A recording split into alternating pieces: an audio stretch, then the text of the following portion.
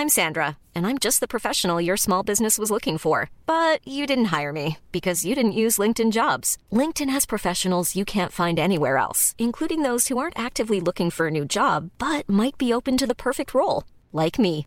In a given month, over 70% of LinkedIn users don't visit other leading job sites. So if you're not looking on LinkedIn, you'll miss out on great candidates like Sandra. Start hiring professionals like a professional. Post your free job on linkedin.com/people today.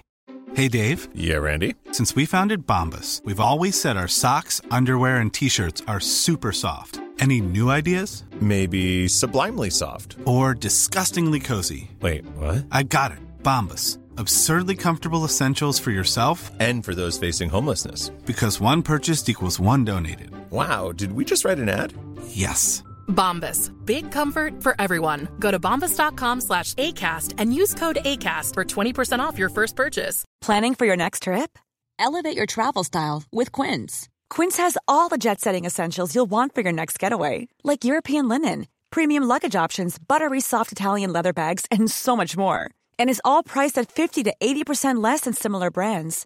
Plus, Quince only works with factories that use safe and ethical manufacturing practices. Pack your bags with high-quality essentials you'll be wearing for vacations to come with Quince. Go to quince.com/pack for free shipping and 365-day returns. Hai pendengar, kamu lagi ada di Kangen Beropini Podcast.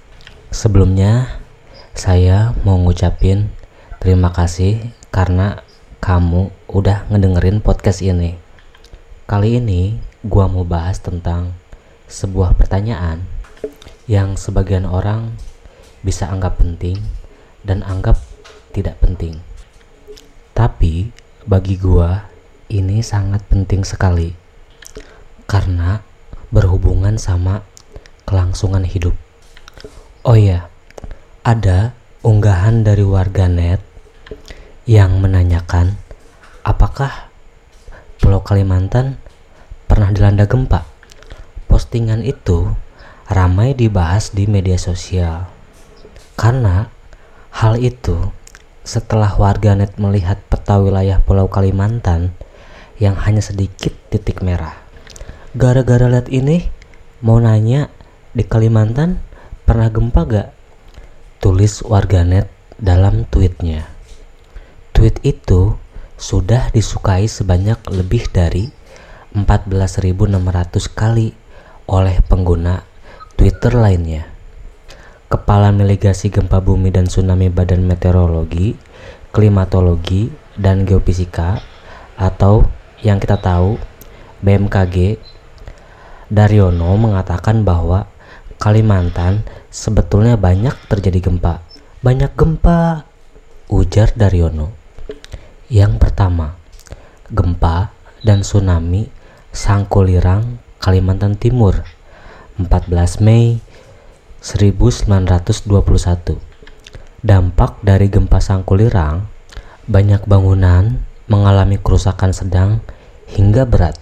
Gempa kuat ini diikuti juga dengan terjangan tsunami yang mengakibatkan kerusakan di sepanjang pantai dan muara sungai di Sangkulirang. Yang kedua, gempa Tarakan, Kalimantan Timur, terjadi pada tahun 19 April 1923. Gempa Tarakan dilaporkan memiliki kekuatan 7,0 magnitudo. Dampak guncangannya, banyak bangunan mengalami kerusakan sedang hingga berat. Gempa ini menyebabkan banyak kerusakan bangunan rumah dan rekahan tanah.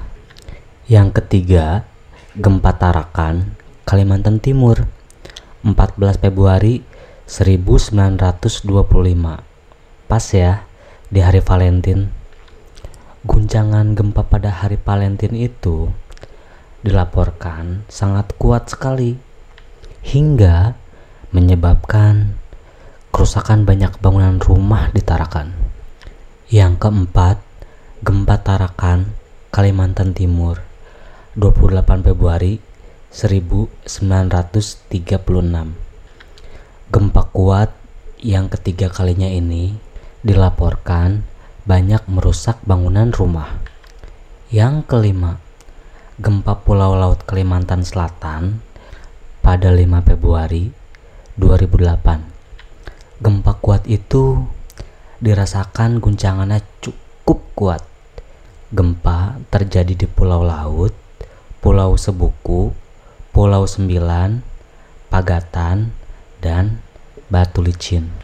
Yang keenam, gempa Tarakan, Kalimantan Timur 21 Desember 2015. Pusat gempa terletak di laut dengan jarak 29 km arah timur Laut Tarakan. Gempa ini merusak banyak bangunan rumah dengan aktivitas gempa susulan mencapai sebanyak 16 kali. Yang ketujuh, gempa Kendawangan, Kalimantan Barat 24 Juni 2016. Kali ini gempa melanda wilayah Kalimantan Barat yang menyebabkan beberapa rumah mengalami kerusakan. Yang kedelapan, gempa Katingan, Kalimantan Tengah terjadi pada tanggal 14 Juli 2018. Guncangannya terasa di daerah Katingan, Kasongan, Batu Tinggi, dan Bengkuang. Gempa ini dilaporkan menyebabkan satu rumah rusak ringan. Ya, itulah gempa yang terjadi di Pulau Kalimantan. Terima kasih sudah mendengarkan Kangen Beropini Podcast. Semoga podcast kita bermanfaat. See you.